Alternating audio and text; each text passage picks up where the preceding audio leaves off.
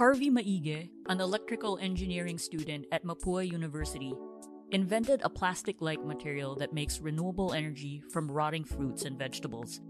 His invention won the first James Dyson Award for Sustainability in 2020, beating a record 1,800 entries from around the world. And now he's fielding inquiries from electric car manufacturers who are interested in his technology. Mr. Maige's story is about persistence. He first joined the James Dyson Awards in 2018 with the same idea and didn't even make it past the national level. In this episode of B-Side, he talks to Business World reporter Patricia B. Mirasol about his company, Area System Technology, and the commercial applications of his invention.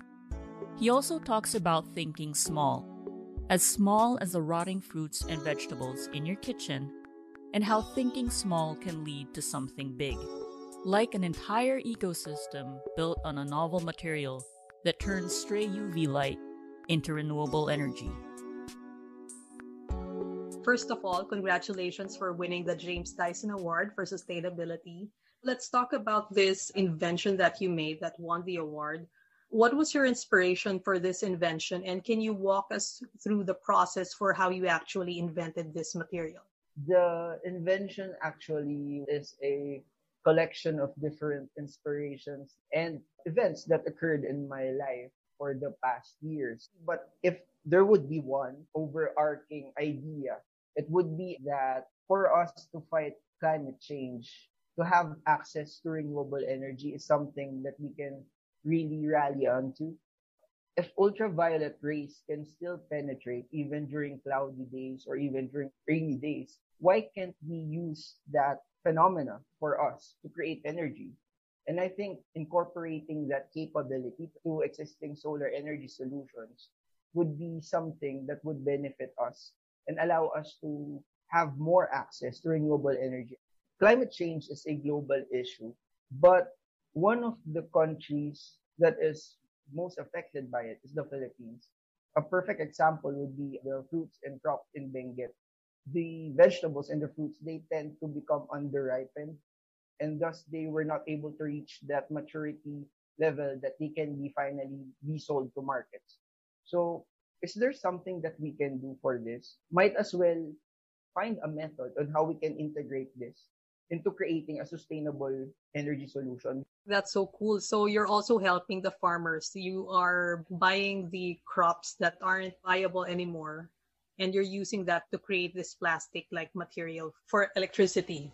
Can you tell me a bit about the science? Because I can't quite comprehend how it works. I have this plastic material that you made. So how do I use this to convert UV energy into electricity? It works in two stages. So first, the material absorbs the UV light and then it converts it into visible light. So that would be the first stage. Then the second stage would be this visible light would then be converted into electricity using solar cells. So solar cells or photovoltaic films, they are the same materials that we are using for our solar panels. When they say that, how do you feel towards your competitors, the existing solar panel manufacturers? I always tell them that I am not really a competitor against them. Rather, I created something that would complement the existing technology that they have. I'm actually converting UV into visible light so that the existing solar panels that we have can capture this visible light and convert it into electricity. Because currently, our existing solar energy solutions cannot convert UV light directly into electricity. How efficient is it and how effective is it as compared to other types of renewable types of energy? So what I always say is that in terms of thermodynamics, it's a bit more encompassing towards the computation of real efficiencies. It's around 10 to 12%.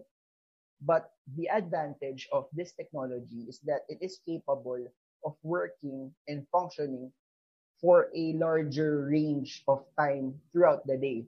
Now, what do I mean by that? Solar panels, the existing solar panels that we have, would really peak at around 10 to 2 p.m. because that's the time when the sun is shining really bright, and if the angle of the panels are correct, the solar panels would be able to harvest the maximum amount of power that it can during those times. My technology, on the other hand, since we are using and capturing UV light, it can function even as early as 6 a.m. up to later parts of the day as long as there's sunlight. Because what we're doing is we're capturing UV light that penetrates even the clouds. And since UV light tends to bounce around, our advantage versus current solutions is that we can build and install these plates, these panels on areas that are not directly facing the sun. The advantage of that now is that we would not need large pieces of land to create solar farms. We can now create vertical solar farms using only a small footprint of land by installing them either as walls or windows for vertical development such as skyscrapers and buildings. There's also this added advantage for better well-being, especially for people living in urban areas, because we are helping them mitigate the harmful effects of UV while producing clean electricity. Now let's talk a little bit about the commercial viability of your invention, because you also already mentioned how inventors can also be entrepreneurs. As for the plans, currently I am looking at three horizons. So the first horizon would be to enter the market by offering window and wall solutions. We have solutions that can be built specifically for the needs of the building. At the same time, we have solutions that can be retrofitted on existing buildings. For the second horizon, we are planning to incorporate and collaborate with e-vehicle manufacturers. This would be electric cars, electric aviation craft, and watercrafts as well. There's people from these kinds of industries that contacted me and asked, are you willing to collaborate with us? And I think it's also a validation, because definitely validation on the science side is very different if it would be validated on the business side. And I think that initial interest is really a wonderful affirmation that our technology is something that works. Now, for the Horizon 3, we are planning to integrate the technology as well on e-textiles or on fabrics and eventually to clothing. The plan is for the Horizons 1, 2, 3 to be released within the next 2 to 3 years. For the mentors, there are really lots of great people. I'm hoping to learn more about how I can grow this from an invention into a full-fledged startup. And that would happen hopefully on the first quarter to the second quarter of 2021. Being a scientist and inventor yourself, what are the typical challenges of young Filipino scientists? And moving forward, what other pressing problems should young Filipino scientists tackle? For the whole invention journey, I think one of the hardest challenges that we can face is this innate thinking in us that once we invented something here in the Philippines, it would be something that would just be wasted or would just be overlooked and would not be appreciated. So I think that's the very, very first challenge. I hope that it sparks that possibility in them that even though we are in the Philippines, we do have the talent and we do have the caliber to compete and be recognized globally. And knowing the people also from Dyson, I realized that they are very excited also to help us, to reach out to us, to see us on how we can develop more solutions to different problems that we have. And the next, technically, it would definitely be when it comes to R&D.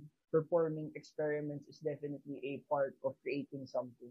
In my case, I just made use of what's available in the house, especially my mom's kitchen. I use all her different tools and whatnot. And I realized that sometimes the goal is not to create something perfectly, but at least to test the fundamentals and the concepts behind. Because if we would be able to prove that it functions even on the minimal level, it means that if we would be able to develop better processes, better methods through better funding, it would definitely work. And also, I think one of the struggles is actually finding what to invent. It's enough to find a problem of a person very close to you. What is it that they're struggling with in terms of farming? Is there any tools that might improve what they're doing in the kitchen? Are there things that you think might make their work more efficient? Things like that. Inventing is a very long process. And sometimes you would really tire out. But if the inspiration is some person very close to you, I think that's already a great motivation to carry on and to move forward. For the problem, just look around you. There are things around you that you may think that's very simple, that you might overlook. But in reality, that may be the starting point to create something big that eventually would change the world. I would just like to share three principles that I found as I look back on my inventor journey. First, what I realized is that if you would want to create something, we should not box ourselves to a specific industry or to a specific field where we are at. I think it's better if we would allow ourselves to immerse into different kinds of experiences as well. So as for me, I can say that I am in the field of engineering, but the inspiration for the technology didn't come just from the engineering concepts alone. And also in the Philippines, definitely we have this mindset that if you want to invent something, you have to either choose a stable job or to pursue the path of invention and hope that eventually you would hit that jackpot. There's this disconnect. And for me, what I realized is that you do not have to treat the concept of inventing as a 9 to 5 job, but rather treat it as a 24/7 lifestyle. By having this mindset that you want and are willing to create and invent things, you just have to be open that certain ideas might just pop up from these different kinds of experiences. And from there, you can create something new. I hope that in that manner, students, people would not be afraid of choosing the path to creating stuff, to inventing, to innovating. Lastly, I think self-acceptance is also a part of the journey, not just for yourself, but for the invention as well. By being someone who accepts your flaws or the invention's flaws, we can remove that bias of being in love with our invention, with our product, by being able to see what parts we should improve on, by seeing what are the defects or what are the bad parts of it. Because I think that would be very important if you want to develop it, if you want to make it better. Do not be discouraged because it's not the invention that you are pursuing, but rather the solution to the very problem that you hope to solve. Thank you for sharing your guiding life principles. So, what I heard from that is that you have to be open, you have to be curious, you have to be humble, and you have to be a lifelong learner because it's a journey. We Filipinos can invent, and at the same time, we Filipinos can create this ecosystem that would positively impact different sectors here in the Philippines and deliver these materials, this technology, this process to the world. And that concludes another episode of B-Side.